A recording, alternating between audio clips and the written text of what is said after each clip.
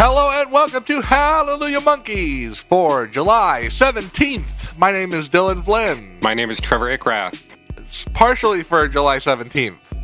Also kind of for July 10th. Yeah. Because we had a bit of a tumultuous week. This is a troubled episode, Trevor. This is like a little bit. It's kind of the Frankenstein monster of the Hallelujah Monkeys canon so far, in that it's very stitched together. Yeah, for sure. You're gonna hear a moment where suddenly, like magic, we're gonna jump back in time. I think this part, as you're listening, was recorded, just moments before you hearing it, before me editing it, and then we're gonna get all the way through the news, and then once we move into the round table, we're going to go back in time. Yeah, we're going to cover last week's news, this week's news, and then we're going to get into our discussion of the girls' interview tapes, so that'll be fun. And then we'll probably come back in at the end, because I think the original ending to this episode was like, I don't know, whatever we talked about was like, okay, that's Hallelujah Monkeys for this week. Donald Trump Jr. will never be ensnared with collusion with the Russians. I'm Dylan Flynn. It's so long ago, I can barely remember those days. So we'll probably jump back in there at the end. Right, before that, let's talk about the news. It's all good news now. In spite of, once again, us basically taking a week off, there's not that much to report on, Trevor. I mean, there's one huge thing to report on, of course, but let's look at the kind of satellite, tertiary, peripheral gorillas. By the huge thing, I'm sure you mean this little snippet of Damon working in the studio on Humans we got about a week ago. I mean, earth-shattering. Really, like, super insightful kind of footage. It's him, I think you see him maybe play around with, I don't know, something, but then he spends a good 30 seconds just making a cup of tea, and then the video's over. Yeah, it's sort of like, we're going to get a look inside of Damon making humans, and then it's sort of a joke. They sort of trolled you, you get to watch him make... I mean, look, if you want to go in freeze frame and step-by-step through it, there's certainly some office porn. You get to see like what Damon's workspace kind of looks like, and you get to see a couple of frames of him tapping away at a typewriter. But mostly, this is just about the tea. Looks like a good cup of tea, though. To his credit, I imagine our boy can make a fine cuppa. Know what else looked good? Noodles mocap model looks really sick. I agree with you. That was from we saw that from the. What we're assuming is the strobe light video. Yeah, Jamie Hewlett lately has been playing a little coy about that. Somebody was like, when's strobe light video coming out? And he's like, well, it'll be out when it's ready. I mean, you don't want me to finish it, or you don't want me to put it out before it's done, right? And then he added, and who said it was strobe light? Out of body, fingers crossed. Oh, still hope. Why not? Don't let the dream die.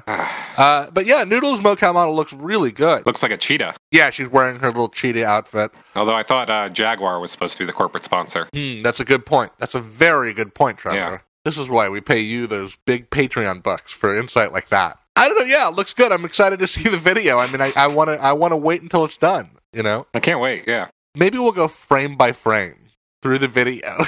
I'm thinking two-parter for that one.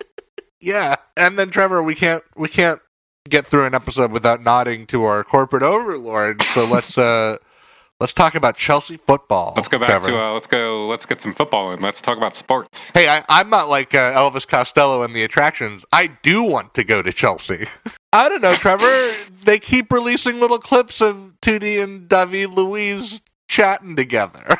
Nice little bromance going on. So the first one they put out, I believe David taught Tootie how to salsa dance, and Tootie mentioned that David's hair makes him look like a cartoon character. And then the second one was like this boring, like, public access interview where he was just like, when you got the ball, do you like to pass the ball or do you like to hold on to the ball? And he's like, sometimes I pass it. It's riveting. One, I'm wary of gorillas interacting with anybody whose hair makes them look like a cartoon character after the whole Daily debacle. Oh, yeah. Two, you're joking, but I really did appreciate hearing more about how he prefers to play the game. Really? That was an improvement over the... I could have sworn he was going to be a passer kind of guy. Oh, yeah, that's true. Just looking at him. Okay, Trevor, there's actually important gorilla shit happening some happened yesterday, some will happen today when this comes out. Let's just try to jump in and talk about what we've got so far at the moment that we record this. Are you talking about what we've seen on the North American Humans tour so far? That's right. As we record this, we've got 5 dates. Here's what I want to do, Trevor. I want to say the date, the notable new songs, and then I want a hot take from you after I name each song. Okay? Gotcha. Yes, please. Each song or each date? Let's do it by date. You want to do it? Okay. We can do it by date. Other than the songs we mentioned, these set lists are what you would probably imagine. Right. If you've been keeping up with the set lists through the tour so far, and also the other shows they've done, it's pretty standard fare. Mostly Humans and some cool stuff thrown in here and there. Okay, so we started with Chicago, Trevor. Chi-Town. We got Broken. We got The Power featuring Little Sims and Clint Eastwood featuring Dell. So immediately, Clint Eastwood featuring Dell, that's a big moment. The second time it's happened this phase. And the first time during a tour. What do you think is going on there? Why didn't Dell play with the band on the Plastic Beach tour? Why hasn't he played with them until now? Well, I've heard a lot of rumors that said Dell and Damon have never met before. What's going on there? There's got to be a reason. They flew people all over the country. I think I've heard he doesn't like flying. Interesting. I mean, apologies to Del the Funky Homo Sapien if he actually loves getting on planes, but I think I've heard that he's afraid of flying. No, I think you're right. I remember hearing something like that too. I also saw on Twitter that there are going to be 3 Deltron 3030 dates this year with Dan and Kid Koala and Del together in like really random ass places. Like Jackson Hole is getting one. It's really odd. Anywhere that Del could just ride his bike to. What about we got The Power with Little Sims? That's interesting. I guess that doesn't... I'm not super interested in that. What did she do? Do you know what she did? I think she wrote a verse. I think she wrote a verse that she did where Jenny Beth would normally do her part. I mean, yeah, cool. I really like that they're kind of subbing in collaborators for ones that they don't have on hand. I'd probably rather see that in most cases than the screens. I think I might have said that already, but... No, I think that's exactly how I feel. I think whoever you have in the building, make the most use out of them. You know what I mean? Yeah, I mean, we saw that at the Demon Days Festival, too, with Booty Brown taking over for most staff on Styla. That was really cool. I love that kind of stuff. Mix it up, Damon. I mean, as much as the giant video Big Brother faces of the collaborators who aren't present are kind of a trademark of Gorillaz, I think in most occasions, we would probably rather see a live performance of a random collaborator, right? There are some where it works very well, I think, but it's really just like an aesthetic thing. Like Charger, like Grace Jones up on that screen. Fucking cool. Absolutely. Like seeing Jenny Beth up on a screen wouldn't really do too much for me. No, I agree. It's just not that kind of performance. Let's talk about the next date on the tour, which is Toronto. We didn't talk about the fact that they played Broken, which is one of the very few Plastic Beach songs we've gotten on the tour so far. That's true. Broken being one of the Plastic Beach debuts. You know, I think when we talk about this on the Lost content, you pointed out that this is a kind of slow song overload at this point. Yeah, this was also a problem I had when I saw Blur when they were touring behind Magic Whip. Just a lot of low energy stuff, and I loved hearing those songs. This set, Trevor, would have had El Mañana, Busted in Blue, Tomorrow Comes Today, and Broken, which is It's a lot of. Okay, I can sit down for this song. I like all of those songs. Of those songs. It's just it's a very different experience in a live setting, a down tempo kind of thing. I don't know. Yeah, it's a little heavy on the slow stuff. I agree. Right, but they played some cool up-tempo stuff at Toronto, right? They sure did. Toronto saw the debut of 192000 on the Humans tour featuring Kilo Kish. That's pretty cool. Did she just do Miho Hatari's part? I think she did Miho's bit. The fandom has not been super forthcoming with the bootlegs just yet, so I haven't had a chance to hunt this down. But any place you can find for Kilo Kish to do anything on a Gorillaz for live performance, I'm all for. Of course, yeah, she's been rocking it this entire phase. Definitely an MVP. But 192000, honestly, not really super into the idea of seeing that one live. I saw them do it for the Plastic Beach shows, and it's just kind of one of those like studio songs that just...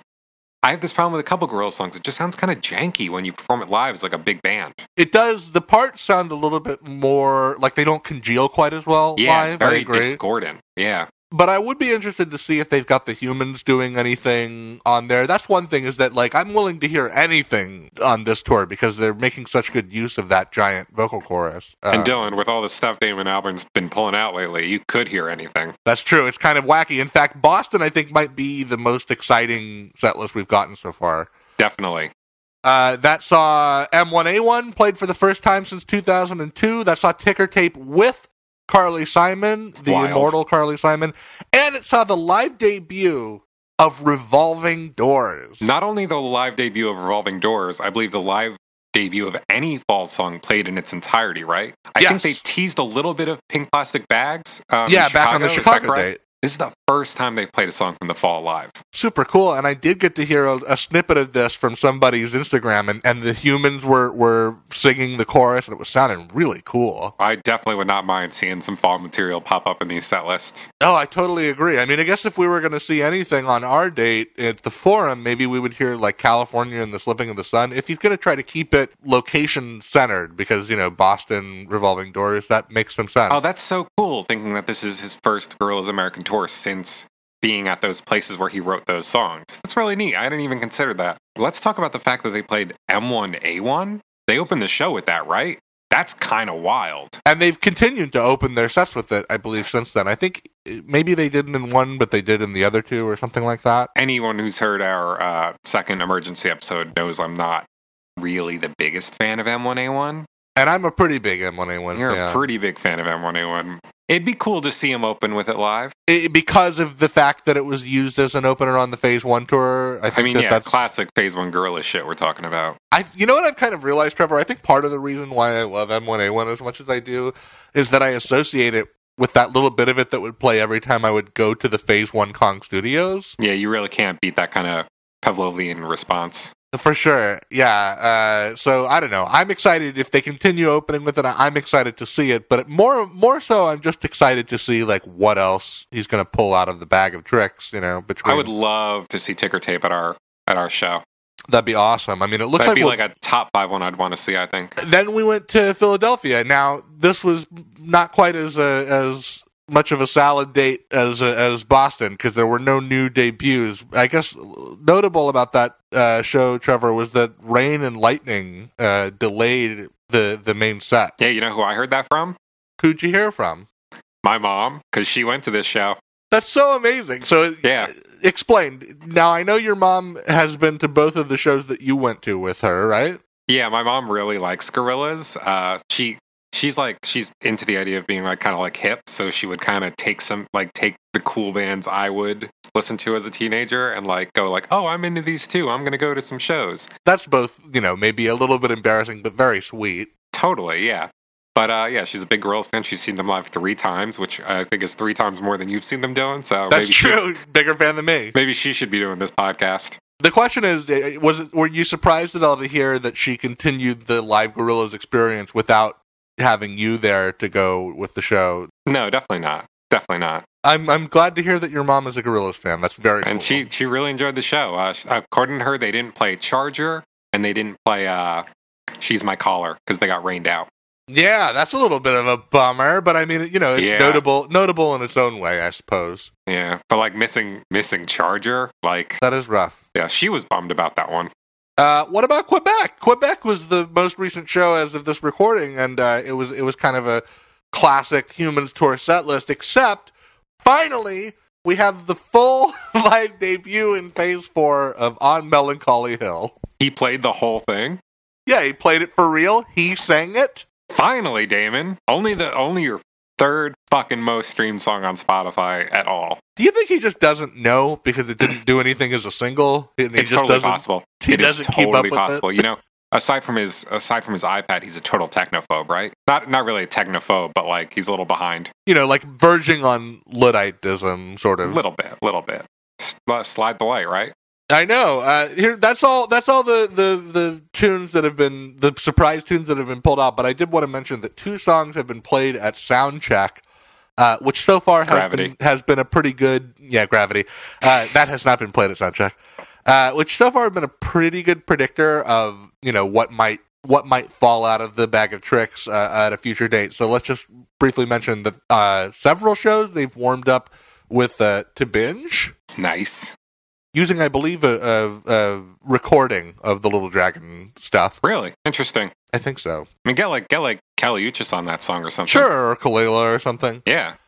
And then Spitting Out the Demons! Which is sick. Like, Oh, imagine, I hope we get it. Imagine if they start opening shows with that, like Damon did for his solo shows. Hell yeah. That would be so cool. I'm all about it. Do you have a most wanted right now? I think my most wanted Gorillaz song that I'd like to see make an appearance on this tour is Every Planet We Reach Is Dead. Oh my god. It's only ever been played at both of the Demon Days residencies. It's never been played outside of them, so I think it'd be really cool to dust it off for this tour. The thing is, Ike Turner walking out and like sitting down at the piano and stuff is such a big moment in the live performance of the song. I'd really love to see how they are able to kind of keep that sense of drama even without that whole like this is it moment. What song would I most like to see on the tour? Slow Country would be really cool, I think. Yeah, I'm wondering why we haven't seen that crop up in sound checks yet, because it was this band knows how to play that song. Yeah, that really, really nice version from that Damon. Live at the DDD. Love that version. Yeah, that one's really good. I'd love to see the Gorillaz band take a spin at that one. That'd be a cool one to throw a random Humans collaborator on too while they're Definitely, yeah. Jamie Principle, right? Sure, yeah. Throw Jamie on there for sure. Okay. So, do you have your time traveling approved wardrobe strapped on? Are there nothing's hanging off of your body that could be sucked away from you as you travel through this time tunnel, Trevor? I am wearing the exact same clothes that I was wearing a week ago. Oh, good. Then that means you probably won't be ripped in half as we fling ourselves back to last week. Well, no, this way I can kill my past self and nobody will notice. Just step right in and make a killing by betting on, I don't know what you're going to bet on. Whether Donald Trump Jr. was colluding with the Russians or whatever. All right. Here we go. You heard it here first. Trevor Ickrath, billionaire, betting on politics. Here we go. Into the past and the round table. This is evolution. If you're old, bald, or in the way, we'll push you over. Have you ever seen a fully grown naked man grasping his broadsword? Okay, Trevor, this week we're getting into some obscurities, let's say, some paraphernalia. Yeah, we're really it feels like we're really finally digging into some serious Gorillaz lore, too. This week we're going to be looking at the 2 Gorillaz interview promotional CDs. Like, what a weird format that certainly does not exist anymore. But it is a format that serves this band so well. Oh, absolutely. This is the perfect showcase for in-character wackiness and hijinks, and also sometimes for really insightful musical commentary, as we'll see. So how this worked, Trevor, so the first one is called the Apex Tapes, and the second one is called We Are the Dury. And how this worked was, if you were the program director of a radio station and you wanted to do a little something special for the new Gorillaz single that came out, you could edit together like a fake interview using this CD, because it doesn't have the DJ's questions, it just has the band's answers. I will say I was aware of how it was formatted to work this way. I can't imagine that not sounding stilted as hell. Oh, it would sound like garbage, but hey, it's the radio. How good? It's free. Yeah, what do you want? Yeah, of course. Especially because, the Apex Tapes especially, they insert a gap where you would say your question, but the gap is at the end of the track, which is really weird. So you'd have to kind of, I don't know, it's a headache in my opinion. I'm sure at some point for some kind of Patreon or Kickstarter stretch goal, we will record our own fictional interview with the band using these tapes. But yeah, we'll try to take them out of context. And so we're going to start with the Apex Tapes, the shorter of the 2. This came out in 2001 to promote the actual album releasing and the Clint Eastwood single and more. At a glance, Trevor, what did you think of the Apex Tapes? This one I really didn't have much fun with. I think I would have had more fun with it if I didn't have to make a show about it.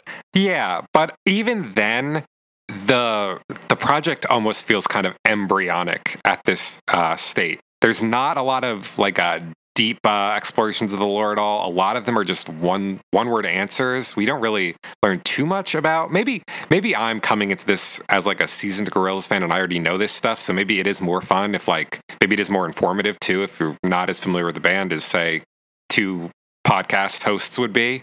But yeah, just there's not a lot to dig into here. There are a couple of pieces of lore that I wasn't familiar with on revisiting this that were interesting. I'll say that to speak to your embryonic descriptor, the characters in general are a lot more one-dimensional in my opinion. It's sort of like Murdoch is a Satanist, 2D is dumb, and Noodle likes karate, and Russell struggles to find anything noticeable about his character. The Noodle thing was rough to sit through, too. I think we talked a little bit about Japanese minstrelsy on the last episode. Here it is out in full effect. So Haruka Kuroda does Noodle's dialogue on this and on We Are the Duri. I think she struggles more than most of the cast. I think that, well, first of all, on Apex Tapes in general, Remy Kabaka sounds real weird to me. So does 2D. Like Nelson DeFreitas, he sounds really like I have no idea what I'm doing yet. He gets very marble mouthy on this one, especially. Yeah. Phil Cornwell is solid. Immediately, he was immediately like, yeah, I get Murdoch. I am Murdoch. Like it's like a real testament to his chops here. He puts it on like silk pajamas. It's no sweat. On point from the word go. And in a way, next to Damon Albarn's singing voice, Murdoch Nichols' speaking voice is probably the second most iconic vocal performance in the Gorillaz project. It's his band. It's his band, and he's great on this.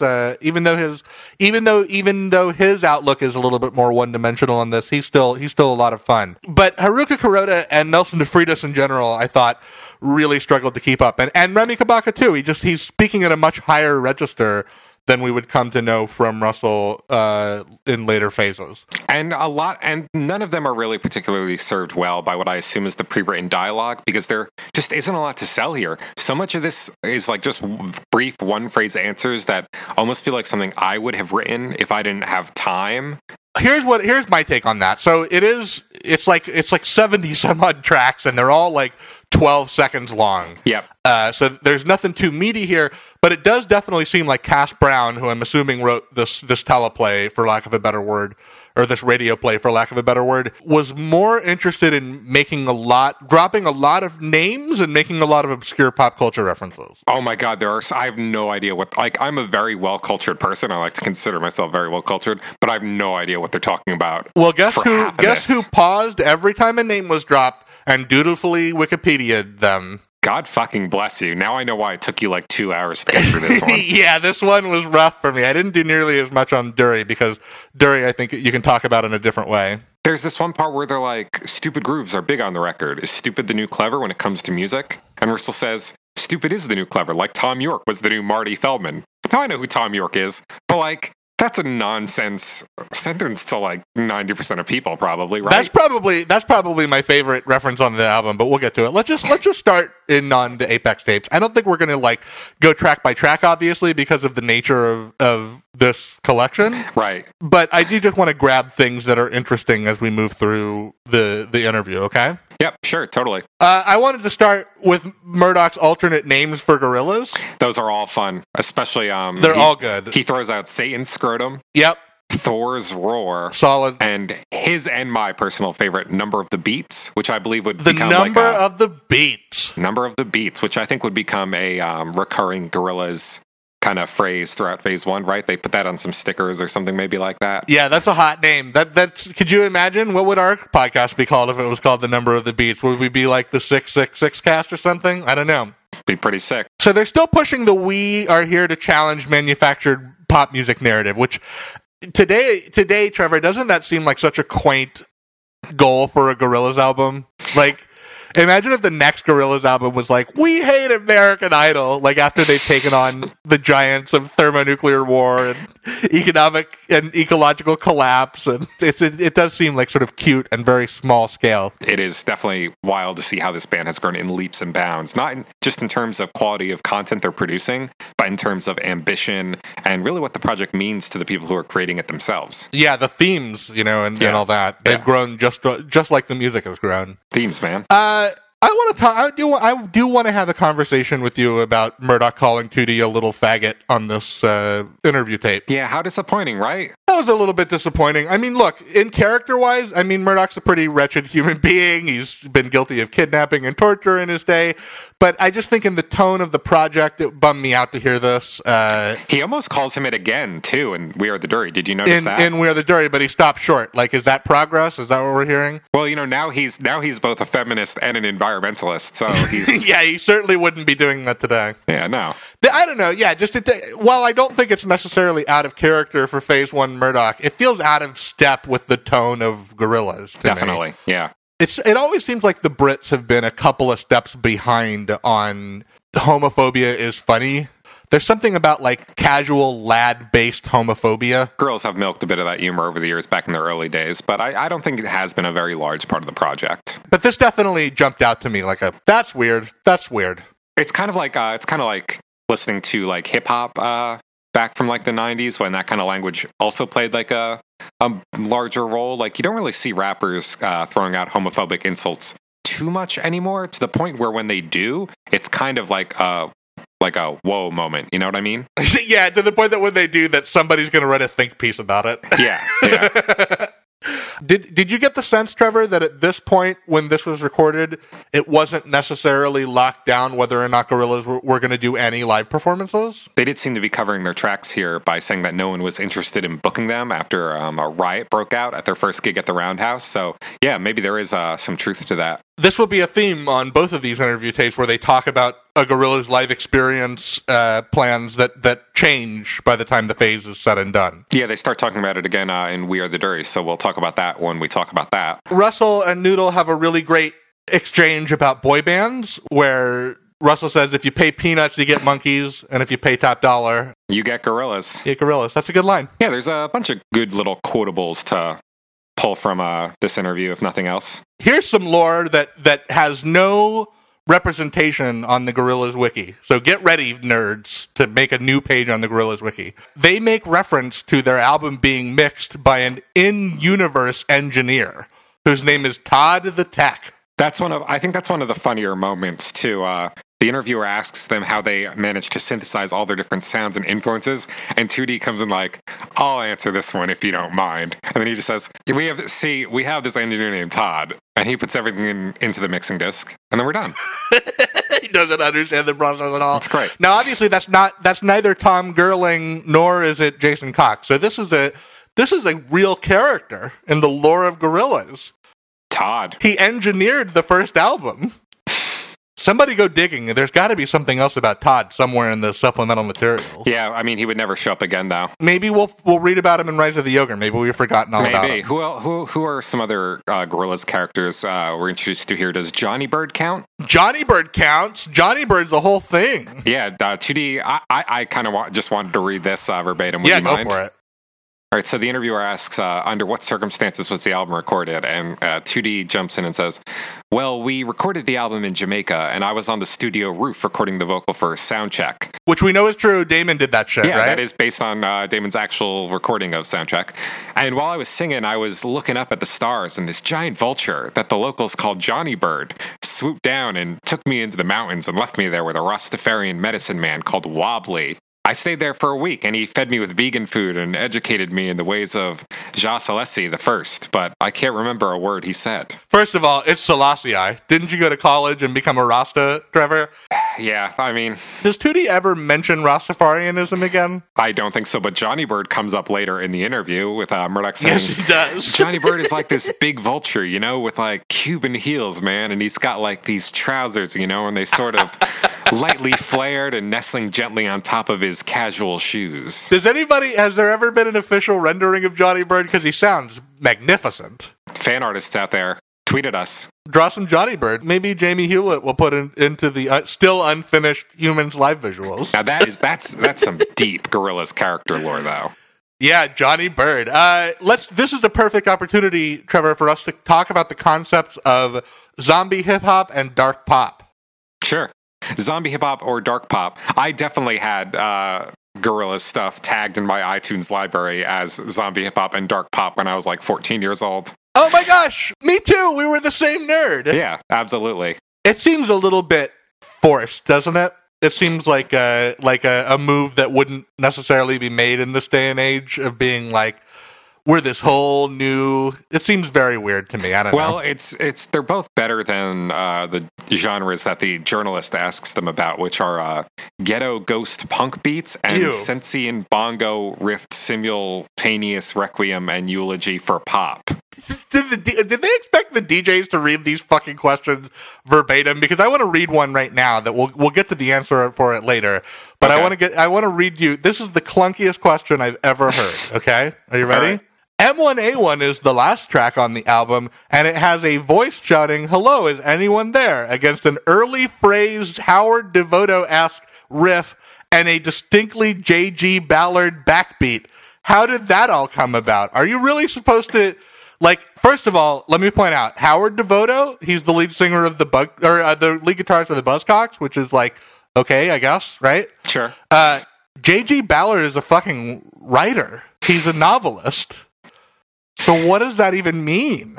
One of my favorite interview questions, though, like, the band wrote these interview questions for the people who'd be interviewing them to read. So one is, 5-4 is a great stomping tune with a lyric that says, "She killed my daddy, and then she made me kill myself." What's all that about? And then the band then the band is supposed to correct them, saying, "No, it's not she killed my daddy, it's she turned my dad on." Why have the interviewer get it wrong? Why not just ask, what does "she turned my dad on" mean? Why? They've written you a dumb little skit to perform it, Trevor. It's like, I don't know, there's so much stuff about the Apex tapes that, like, I don't really connect with and just kind of falls flat for me and leaves me scratching my head. The interview questions are definitely one of them. But without them, you're just left with, like, these little brief, like, 5-second Gorillaz quotes that mean nothing in a vacuum. Yeah, totally out of context otherwise, you know what I mean? Okay, you mentioned it earlier, but at this point on the Apex tapes, they decided to take a few shots at Radiohead.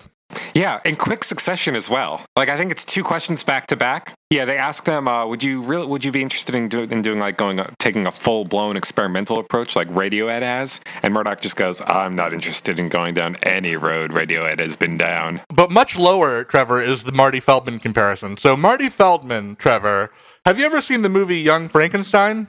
That's one of my few Mel Brooks blank spots, actually. Well, speaking of blind spots, it stars an actor named Marty Feldman, whose most notable feature is his giant bulging eye.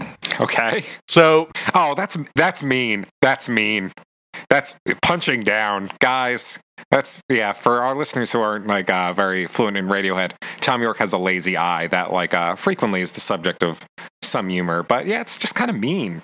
Especially coming from Russell. I don't know about that. Phase One Russell was kind of mean. I mean, he beat up 2D in the G-Bites. Okay, so then at this point on the album, Russell and Murdoch really stick it to some guy named Mick Hucknall. Were you able to find out who that is? Yes, I did, Trevor. He seems to be kind of a nerdy white soul rocker, kind of in the vein of like a Phil Collins figure, who was in a band called Simply Red. Oh, Simply Red. They do ba-da-ba-ba-da. Right? True? I guess, probably. Yeah. And I don't know, he supported the invasion of Iraq, and he's like a center-left stooge. So yeah, make fun of that dude, whatever. Fuck him. Yeah, sure. But leave Tom York alone. Leave Tom York alone, and certainly don't make fun of his eye. That's dumb. Nobody's taking care of Tom York. According to 2D, 5-4 is about Lindsay Dawn McKenzie, Trevor, a famous British adult film star who kind of like would give his dad a boner. She hit that Jenna Jameson, I'm also a celebrity level, you know what I mean? Yeah. In the UK. And then while discussing Clint Eastwood, Junior Dan is referred to as Augustus Pablo's bassist. Now, Augustus Pablo kicks ass. Augustus Pablo... Oh, he's one of the greats. One of the greats. If you've never heard the album King Tubby's meets Rockers Uptown, it's like a hugely influential dub album. I think some people even call it like the first real dub album or something like that. If you're a big fan of the sounds that Gorillaz was messing with on the self-titled, and you were like, hey, maybe I want to get a little more into dub reggae, Augustus Pablo is definitely one of the first names you should reach for. Yeah, anything by King Tubby and Augustus Pablo and anything where they work together, you're definitely going to hear those roots of that sound and that stuff. Very influential, innovative member of the reggae scene. I don't have much else to say about the Apex tapes, Trevor, except for I did laugh that they were forced to talk about the Ed Case refix. Yes. How did they describe that as well? It was pretty funny. Oh, I didn't take any specific notes about that. I just laughed at the idea of them having to pay some lip service to it because it was a hit in the UK. Here's how Murdoch described the origin. The Boom Boom Bling Bling boys were at the studio next door to ours, and they stole some master tapes and some stickers and went to Radio 1's stream team. And then Tootie says, no, we got it done for nothing, and you got it on stage and did a live PA high on rum punch. And Murdoch just responds, same thing in my books. But do you think that the band was like behind the scenes annoyed that they had to write any lore involving the fucking Ed Case refix of Clint Eastwood? I'm positive. Murdoch name checks Mick Jones, future Gorilla. And Russell actually name checks Mos Def later on as well. There's a few name checks that happen. I believe Dennis Hopper also got mentioned in the Apex tapes at one point, didn't he? Yes, he did. Yeah. They talked about when did they mention him? Oh, I don't remember. I think it was when Murdoch has to give an example of what he views as the pinnacle of success for Gorillaz. Yeah. I would say that's spooky that they called out all these people who would be future Gorillaz collaborators, but I guess you would if you name check literally every famous person in the world. Maybe they used these interview tapes as a point of reference for when they were on the hunt for new collaborators. They would go back to the Apex tapes and say, let's see what ones of the names here that we said we could probably get to collaborate on the album. You think that's how they did it? Maybe so. That could be it. Okay, I'm gonna take a moment to just talk to you in depth about the Rock the House question. Sure. Yeah. Okay. Because in my opinion, it's nonsense, and I need you to help me understand it. Okay. Sure. Yeah. So Rock the House, the journalist describes as a funky dance thing with another fine rap from Dell. But then he says it's at odds with their Ibiza Super Club Superstar DJ garage tendency in dance music. So what the fuck? What do you think of the state of club music for the masses? What is that question? First of all, like it took a weird, like how do you end up with what do you think of club music from that weird ass? And then 2D says, well, in the same way that Hazy Fantasy can mutate into Jeremy Healy, taking the punky fun song to the dance floor for a beefer and still maintain the size to leg ratio. Yeah, but you can't turn a fat boy into a house mutton, right? And Russell chimes in with, I think we all know what Chuck D had to say about that good old boy. So he's referring to John Wayne. That part I can actually explain to you, but let's back up first. Hazy Fantasy was a British pop band from the 80s. Okay. Jeremy Healy was their frontman. Sure. And knowing both of those things does not make 2D's response make sense. Well, he was in a car accident. That's a good point. So then, yeah, Murdoch says, what has John Wayne's big leggy got to do with anything? And Russell says, I think we all know what Chuck D had to say about that good old boy. This part I do understand. So in the song Fight the Power, Trevor, Chuck D has the following famous verse. Elvis was a hero to most, but he never meant shit to me, you see. Straight up racist that sucker was, simple and plain. Motherfuck him and John Wayne. If you doubt Chuck, by the way, here's a line from John Wayne's 1971 Playboy magazine interview, okay? Sure. He said, I believe in white supremacy until the blacks are educated to a point of responsibility. I don't believe in giving authority in positions of leadership and judgment to irresponsible people. Yikes. Motherfuck John Wayne. Fuck that guy. Wow. Okay. What happened with all those Western dudes? I mean, Clint Eastwood is like a super far-right Republican, right? I know, but that makes Clint Eastwood seem like a fucking, multiculturalist. Yeah, that makes him seem like a kind of grumpy racist uncle, but yeah, that's pretty... For sure. There's some mention of Ian Brown, the lead singer of the Stone Roses, which Russell says he has more monkey in him than Mickey Dolenz, who's in the Monkees, so I understand half of that reference. Trevor, what's going on? What was Cass Brown doing when he wrote this shit? I really have no idea. Like, there's so much stuff here that just doesn't connect to anything else here. Here's a really good. I like this line. Russell describes the band's the dynamic of the band thusly. Okay. Mm-hmm. He says, "We all love each other except Murdoch, who hates us and himself equally."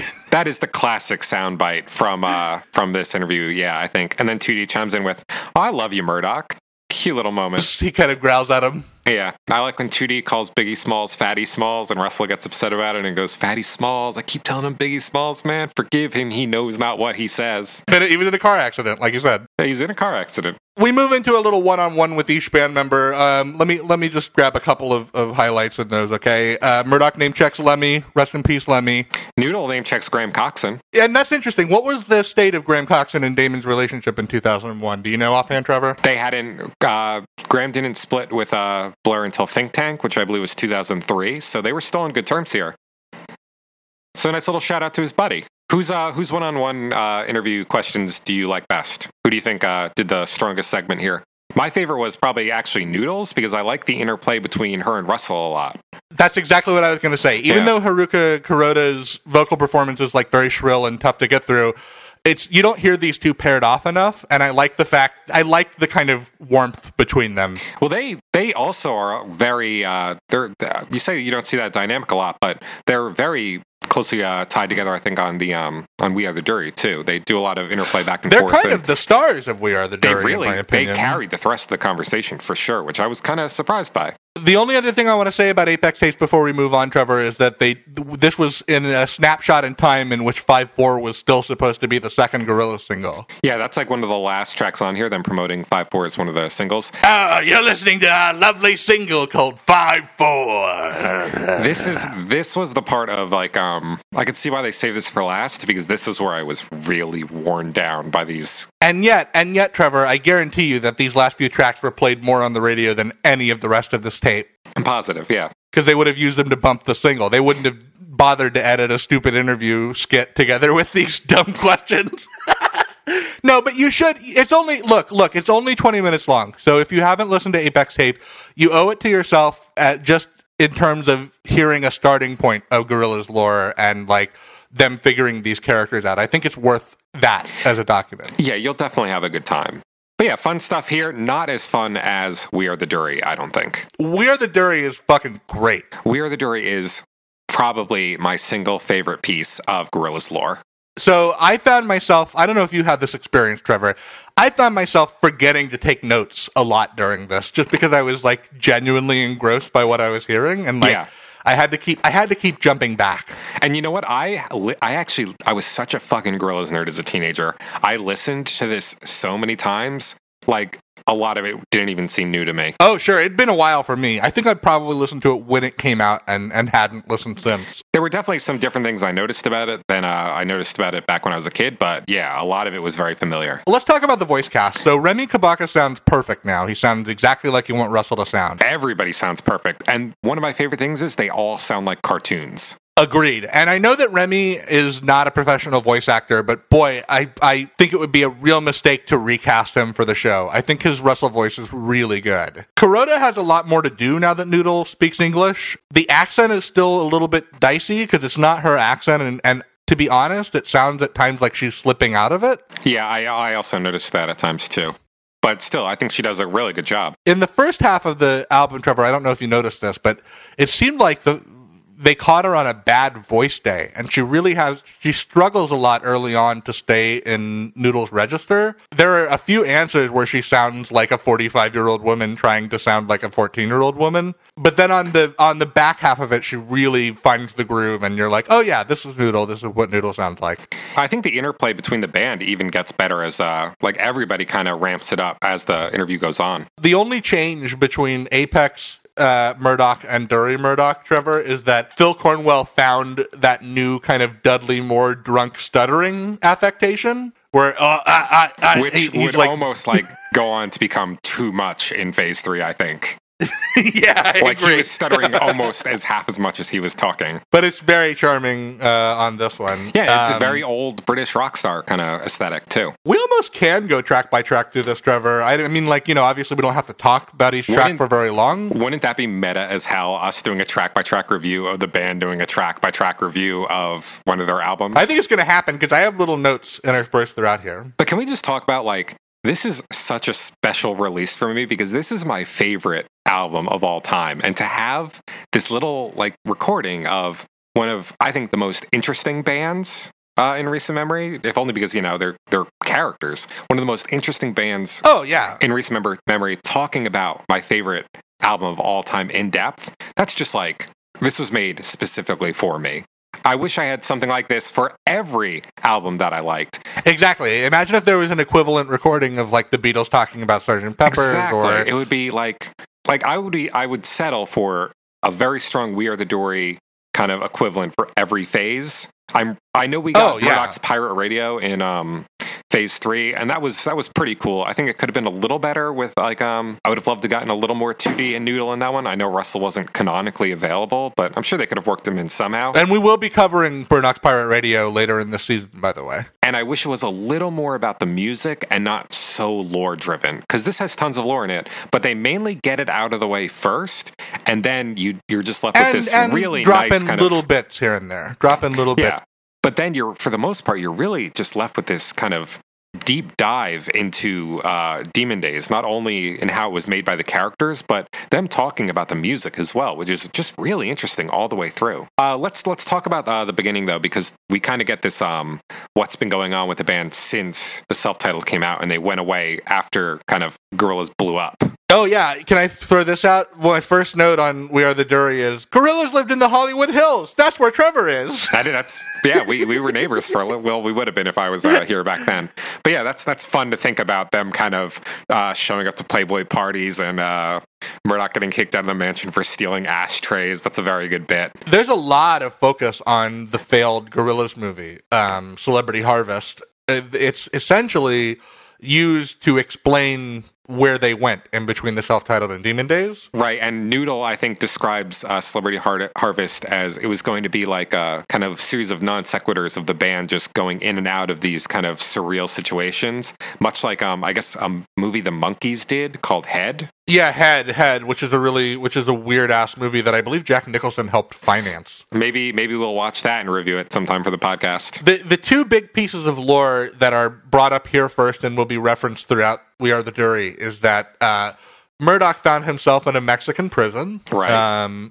Which we saw a little vignette last week on Slow Boat to Hades. We see a little ident of him in that prison. Mm-hmm. And then Russell had some kind of a mental and spiritual breakdown. And wound up living in the basement of someone who may or may not have been Ike Turner? Yeah, that's very interesting. Does that mean that canonically, does the guy playing piano on Every Planet Where Reach is Dead, is he ambiguously maybe not Ike Turner? I think that is for sure Ike Turner. I don't know if the guy he stayed with was Ike Turner. So I can see Russell in the studio trying to talk to the real Ike Turner about these days he spent in his basement, and Ike Turner just kind of having to politely be like, oh yeah, and just not knowing really what's going on the entire time. Nelson DeFreitas still has a little bit of a marble mouth, I'm just going to say it. I think he's great here. I think he's totally on point. I think every now and then he just has elocution issues. It's not surprising to me that he's the gorilla that was recast in advance of the TV series. I don't know, man. I think he's really good here. I do think, though, who's the new guy? Kevin. We really should know this. I feel bad every time we don't know his name, because he is doing a really good job as 2D, and he's established some like really strong chemistry with Phil Cornwell very quickly. So props to him. Yeah, that's good. Yeah. That is true. As much as I think Nelson DeFreitas is still the definitive 2D for me, I have no problem with this new guy whatsoever. I think he's doing great, and I'm happy to have him as 2D. Can we move into some Kong Studios stuff here? Sure, yeah, because we get a lot of Kong Studios talk. Yeah, let's go through it. So it was established in 1999 as Kong Studios when they moved in. It was built on a plague cemetery. My favorite, maybe the biggest laugh I had on the whole album, whatever you want to call this, the whole tape, was when Murdoch was talking about how back in plague times you'd just be dumped into a mass grave, and then 2D says, poor people, and then Murdoch says, yeah, poor people. It's like the disconnect between, he didn't understand that 2D was saying, I feel sad for those people. He's like, yeah, the poor people. Yeah. They got dumped in the hole. I like when he talks about having zombies stuffed up the chimney flues, and 2D's like, we have chimney flues. And Murdoch goes on this long explanation of how zombies and chimney flues is a metaphor for things that were like strife that was blocking up their creative channels. And 2D's like, oh, and he goes, no, we actually do have a bunch of zombies stuck up the chimney flues. Yeah, and then in addition to that, at one point it was owned by a biker gang called the Nomads, who all burned alive in it. Russell keeps referencing, by the way, that he's had some mental problems. Right. I don't know exactly how that went down, Trevor, but he seems to be in a spiritually and emotionally confused place right now. Well, I believe the impetus for his mental problems was the exorcism of Dell from his body, right? Yes, because it's established that they were high school buddies. Right. Dell died and then possessed him for a while. Yeah, and at some point after the self-titled came out, he was exorcised, and that kind of drove Russell into some kind of hyper-depressive manic episode or something like that, which Yeah, like splintered his consciousness or something. wound up with him in, quote, Ike Turner's basement. But who among us has not at one point been in, quote, Ike Turner's basement? It's true, yeah, in the weed, so to speak. Yeah. Then they do a very straight-faced, almost out-of-character commercial for Gorillaz.com where they're like trading off sound bites, like, you can play games and visit the different band member rooms, and there's almost no in-character writing at all. Well, hey, I mean, with the amount of work that Jamie had put into this website, I can see why he'd be interested in, like, actually selling it. Yeah, he just like, cast no funny business. Tell them to go to the website. Tell them how good the website is, please. Just cut it with the deep references for a second. Don't compare the website to like any actors from the 60s. Just tell them to go. It's a lot of fun, I promise. I worked so hard on this, dude. And then Danger Mouse is mentioned to have discovered the Kong Studios underground. I always like when they weave collaborators into the lore. Me too. That's great. And I like when they have them playing especially important roles in the lore like that too. Yeah. Like I can just see like Danger Mouse pulling down some kind of wall and finding his way into a new area of the studio. They ask about the recording of Demon Days. So this is where we get the official statement. Russell says this was Noodle's vision. Right. Noodle recorded a lot of it. She laid the groundwork, a lot of it by herself. Murdoch says that he left some demos for her, but 2D clarifies that those were just tapes of him humming. Yeah, it sounds like those were largely just discarded. Yeah. Murdoch was still in jail when Noodle wrote most of the album, apparently. Well, none of them had made it. None of them had made it back to Kong Studios yet, right? I think they say that 2D's the first one who shows up again, and he starts laying down some vocals. I believe that's the timeline, yes. And then Russell, at one point, Trevor, claims that Danger Mouse had made a bunch of money on the Grey album. That's not how I know that story. In fact, I was unable to do much research because of how crazy my life has been. But the apocryphal story, Trevor, I don't know if you remember, is that Danger Mouse was being sued by EMI for unlicensed use of the Beatles on the Grey album. Of course. And then when Damon hired him to produce Demon Days, they had to drop their lawsuit and hire him. Huh.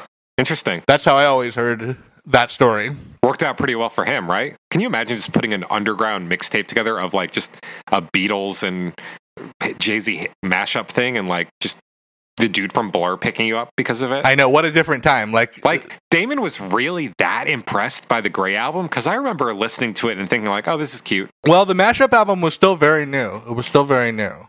Was it? Yeah, it was. I mean, certainly in that context of pitting one artist against another, that was a different take on that format. I guess. But I wonder if maybe they had met at some social or professional functions and felt that they had good chemistry or something like that. Possibly. Who knows? Yeah. My favorite moment on this, though, is when Murdoch mentions that Danger Mouse looks like David Blaine with a wig on. I think that's actually kind of accurate. And then at one point, Russell confirms that it is 2005 when he says, some of the later collaborations were delivered via digital phone lines from around the world. Wow. Gorillaz has always been at the cutting edge of technology. I mean, I remember when they were doing some promo for Internet Explorer in 2010. Microsoft add them to the pile. So then we kind of get into a classic Hallelujah Monkeys style track by track dissertation on every one of the songs on Demon Days, which honestly, like, I fucking live for this shit. What a joy to listen to. I mean, we won't go in painstaking detail of everything they said, but let's certainly throw out some interesting bits as we get to them, huh? Sure, yeah. I mean, where do you want to start? On Last Living Souls, Russell refers to it as a harmonious battle between digital and acoustic, which I really like. Definitely, yeah, that checks out. And then Murdoch says that if you listen close, you can hear some old geezer coughing in the background. Did you go back to Last Living Souls and crank the volume, listen on headphones, see if you could pick that out? No. Me neither. I didn't. But hey, if you did, and you can confirm or deny that, tweet at us. Yeah, level boost it and send it to us, and then we'll post it. We'll post it everywhere. We'll play it on the next episode. They throw out a couple cool more descriptors about some of the early tracks too. Like they say, "Kids with Guns" sounds like nighttime maneuvers, which I think that's a pretty good, accurate description. They describe "Oh Green World" as a march of the madman. Yeah, I like that too. And also in "Oh Green World," Here's some fun lore. So apparently, if you listen carefully in the background, you can hear ghostly growling and whispering in the background of O Green World. Now, doesn't that? I didn't have a chance to Google this, Trevor, but doesn't that have a name when a ghost makes an appearance on an audio recording? That has some kind of a what that is phenomenon that has a name. That's called electronic voice phenomena, or EVP, I believe. EVP, that's Yeah. right. Yeah, and that's so much fun to think that because Hong Kong Studios is like such a fucked up haunted place that of course there'd be some ghostly apparitions on any album that you make there. Yeah, and I mean, if that's going to show up on a song on Demon Days, it's Oh Green World is definitely going to be the one. And I like when Murdoch says, "Ask not for whom the bell toll, it tolled for thee." And 2D says, "That sounds like my alarm clock." They're silly guys. They're silly good guys, Trevor. Like the interplay between the band here is so much fun and so much more. It feels so much more kinetic than it did on Apex Twin. Oh, agreed. Yeah, they feel like an organism that works together. You know. Yeah, like it's not quite like you can tell it's not. It's clearly scripted, but just the voice actors are playing off each other so well. It's just really great to listen to. Then we find out, at least in lore, that it was Danger Mouse's idea to add the children's choir to Dirty Harry. That was a Danger Mouse move, according to the band. And 2D threw on some keyboards that he heard on Sesame Street. Yes, and much ado is made about Russell's drumming on this track and how cut up it is. There's actually a really great video, Trevor. I think I've sent it to you before. I'll post it on the Twitter. It only has like 300 views. It's like a behind the stage view of Gabe, the live drummer of Gorillaz, like shredding at a Plastic Beach tour date on Dirty Harry, and it is a madcap drumming performance for sure. Well, much ado is made about Russell's drumming in general on this interview tape. In one of my favorite segments of the entire listen, there's this, like, towards the end when they're talking about possible live dates, just all of the band members kind of start circle jerking about Russell's live drumming abilities. Yeah, it's like the only thing that everybody agreed with on the album is that Russell's a great drummer. It's such a good joke about the fact about, the lack of live drums in Gorillaz studio recordings. Right. Russell's such a great drummer. He's the best live drummer in the world. Yeah, he's really good. Russell, he's such a good drummer. And then Remy just goes, thanks. Very good.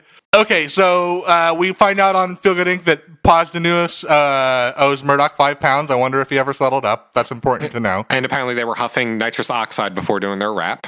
I like that too. Yeah. What about the multiple mentions about megaphone effect on 2D's voice, meaning that it's like a memory or a message from the past?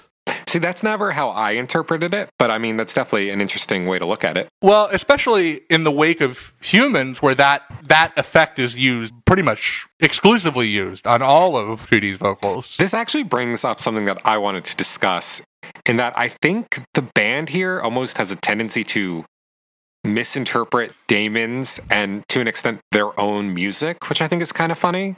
Like, a lot of the stuff they were saying about these tracks doesn't really line up to the way I've seen them. And I know that's kind of establishing my interpretation as being the definitive one, which, clearly doesn't. But stuff that they're saying here just doesn't really connect with me. Like, at one point, Russell says Dare is about camaraderie and about how even when things look dark, there are these high moments, which is just something I've never gotten from Dare. No, me either. It almost seems like there's like an in-universe read of the album and an out-of-universe read of the album. Right. And again, when they talk about fire coming out of the monkey's head, Noodle basically goes like, oh yeah, it's the happy people's fault too for not fighting back. Really weird. What the fuck? Just these colonialized people who are victims of imperialism. Yeah, if they'd done a little bit more to fight back, they probably could have saved the world. Russell refers to El Mañana as a Digital Soul song. I thought that was a nice soundbite. I really like Noodle's comparison to the opening kind of sirens and keyboards as waking up in a sensory deprivation tank. That immediately had me going back and listening to that song. I like Murdoch does call Courtney Love a bloke at one point, which we know for a fact that he knows what she's got going on down there. Right. As we saw in the MTV Cribs episode, yeah. He's had her. He wishes he hadn't, but he has had her. Is this also where we got Christina Aguilera referred to as a dude? Yeah, I think it is. So Gorillaz still haven't kind of bucked that transphobic humor, which is, disappointing, but... Not surprising. You know what's interesting about the November Has Come breakdown, Trevor? Is that the band just reads MF Doom's Wikipedia page. And Murdoch mentions that he was listening to Mad Villain when he crashed his moped or something. That's like the one bone throw of in-character writing, but otherwise they're like, MF Doom is a rapper. He used to be called Devlove X. He's released some album as MM Food. The MF stands for Metal Face, and Doom refers to Dr. Doom from the Fantastic, like they're just... He's got a long history people should know about. What I like more is Russell just straight up reading Booty Brown's lyrics from Dirty Harry. He's like very serious and straight-faced, like, I'm the reason you can fill up your Azusa. Right, which isn't the lyric. No. I'm the reason why you fill up your... But whatever, Russell. Okay. This is my favorite piece of writing on this whole thing, Trevor. Have you ever had to write something that wasn't very interesting and you're finding a way to keep it fresh for yourself? Totally. This is what Cass Brown had to do when he was writing the interviewers' questions for these track-by-track prompts, because he basically just has to rewrite, the next song is this. Why don't you say something about it over and over again? Right. So all alone, 10 songs into this track-by-track breakdown, he wrote, All Alone follows, track 10 on the new Gorillaz CD, Demon Days. That's the writing of a man who is very bored. Very bored. Obviously very tired of this project by this point. Yeah, definitely. But they do talk about Roots Manuva and how they had like this long relationship with him leading up to Demon Days. I wonder how much that's rooted in truth. And they call him, they say he's at the forefront of UK hip-hop. Yeah, and I'm really looking forward to digging into Roots' solo stuff, because I gotta say, that's a big blind spot for me in Gorillaz collaborator material. The album that I believe he put out recently before Demon Days was I think it was Run Come Save Me. Very good record. I'm excited to talk about that with you too. I think it's always, featured on like best British rap album lists or whatever. So I'm very excited to listen I think to it. I think it won the Mercury Prize. It may have. You may be right about that. That sounds familiar. Okay, this might be the actual most substantial breakdown of any song on We Are the Dury, which is their very lore-intensive description of White Light. Right, yeah. Do you think this is real, or do you think the band is in-universe doing a bit here? I think that this is all legit lore. Yeah? You don't think that... I take all of this. You think White Light does not canonically have 2D vocals on it? I think canonically, so let's break down what they say, okay? Sure.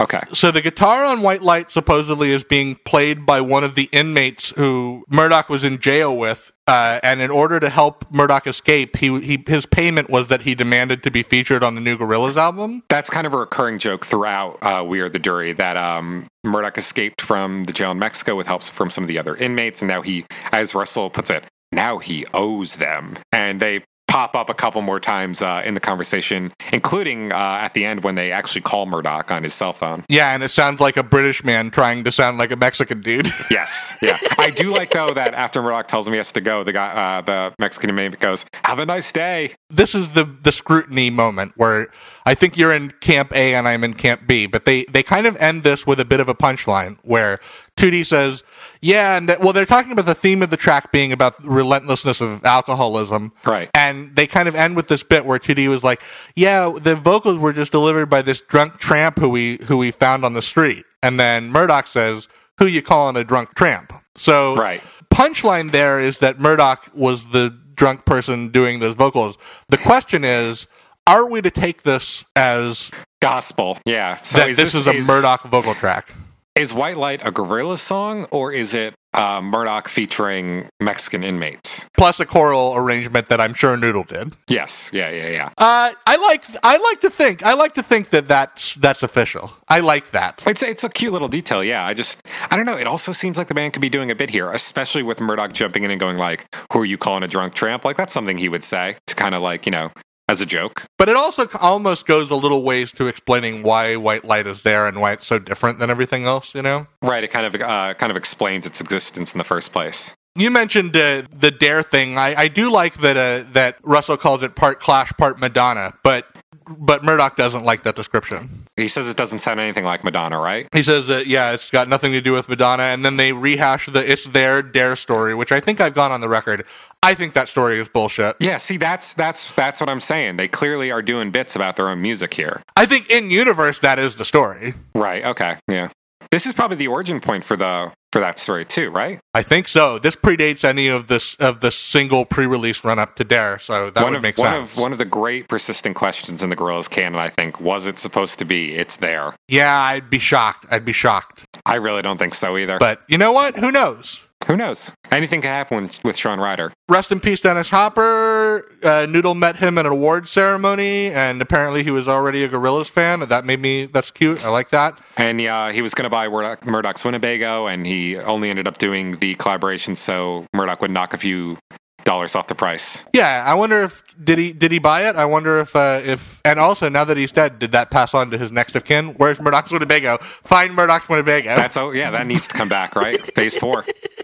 That's what everybody wants. I do like that Russell does have something very insightful to say, which is that like popular culture views Dennis Hopper as a symbol of like excess and drug use and stuff, but in reality he's like this very spiritual, inward looking man, you know? Just kind of like how people view Sean Ryder as like kind of tough guy Mank, but according to Murdoch, he's really just a big pussycat. Yeah, he's like a posh, high English. Yeah, do I have time to lay down some of my singing before we retire to the drawing room? Marvelous. Super. I totally accept that as Gorillaz canon. That's true. In Definitely. Gorillaz canon, Sean Ryder's putting the whole thing on. They barely say anything about Don't Get Lost in Heaven. They call it a transition over and over and over.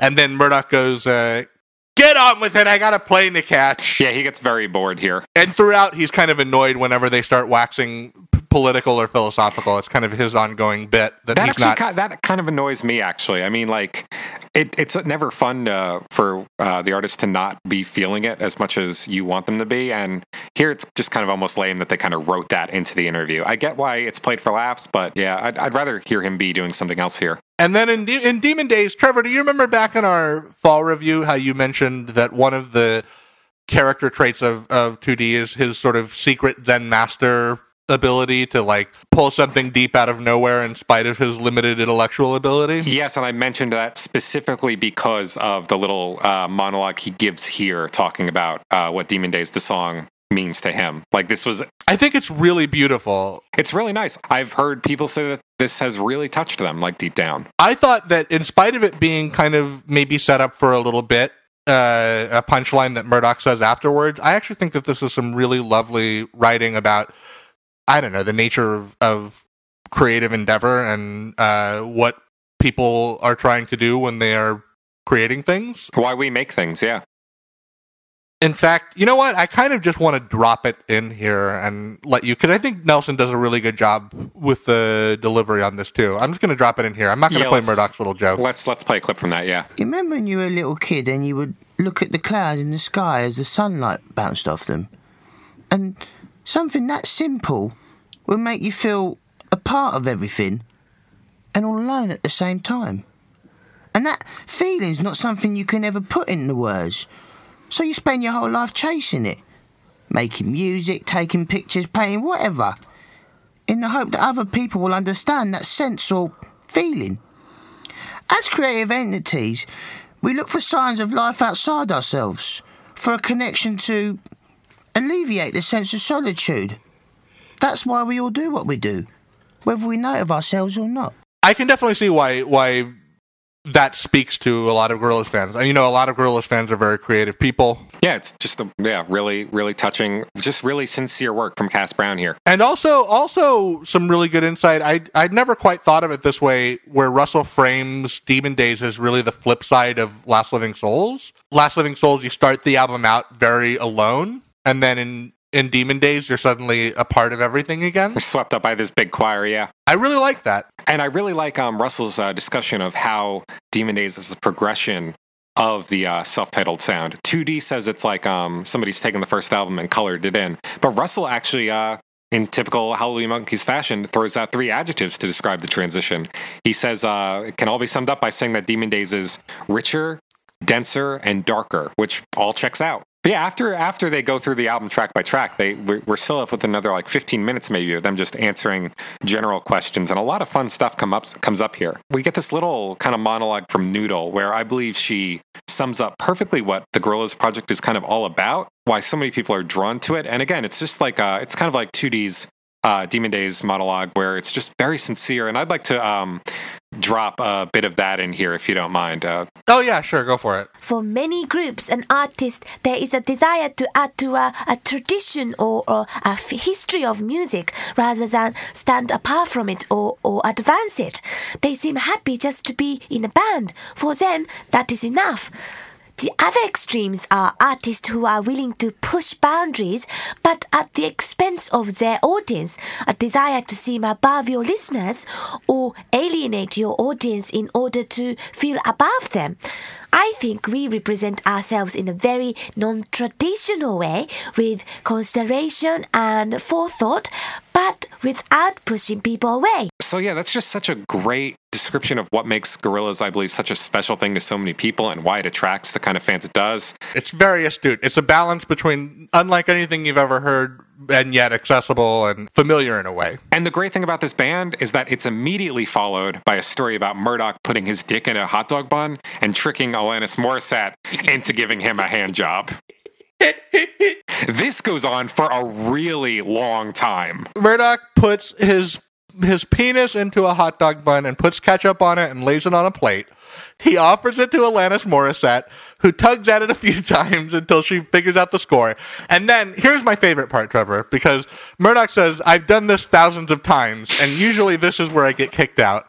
But then everybody started laughing and clapping, which I love because it means that Trevor, the one group as disgusting and moralless and fucked up as Murdoch Nichols, is the Hollywood elite. I mean, I'm not going to say you're wrong, but hey, he says even Alanis had to give it an old smile. They're a bankrupt group of demons. Yeah. Yes. I think 2D closes this brilliantly, where the interviewer is supposed to ask, have you finally learned anything from your experience? And then 2D has a few false starts where he goes, I think that, no, wait. In the end of no, that's not it. And then he finally just goes, actually, I don't think I've learned anything. And that is a lesson in itself. And that's We Are the Dury. That's We Are the Dury.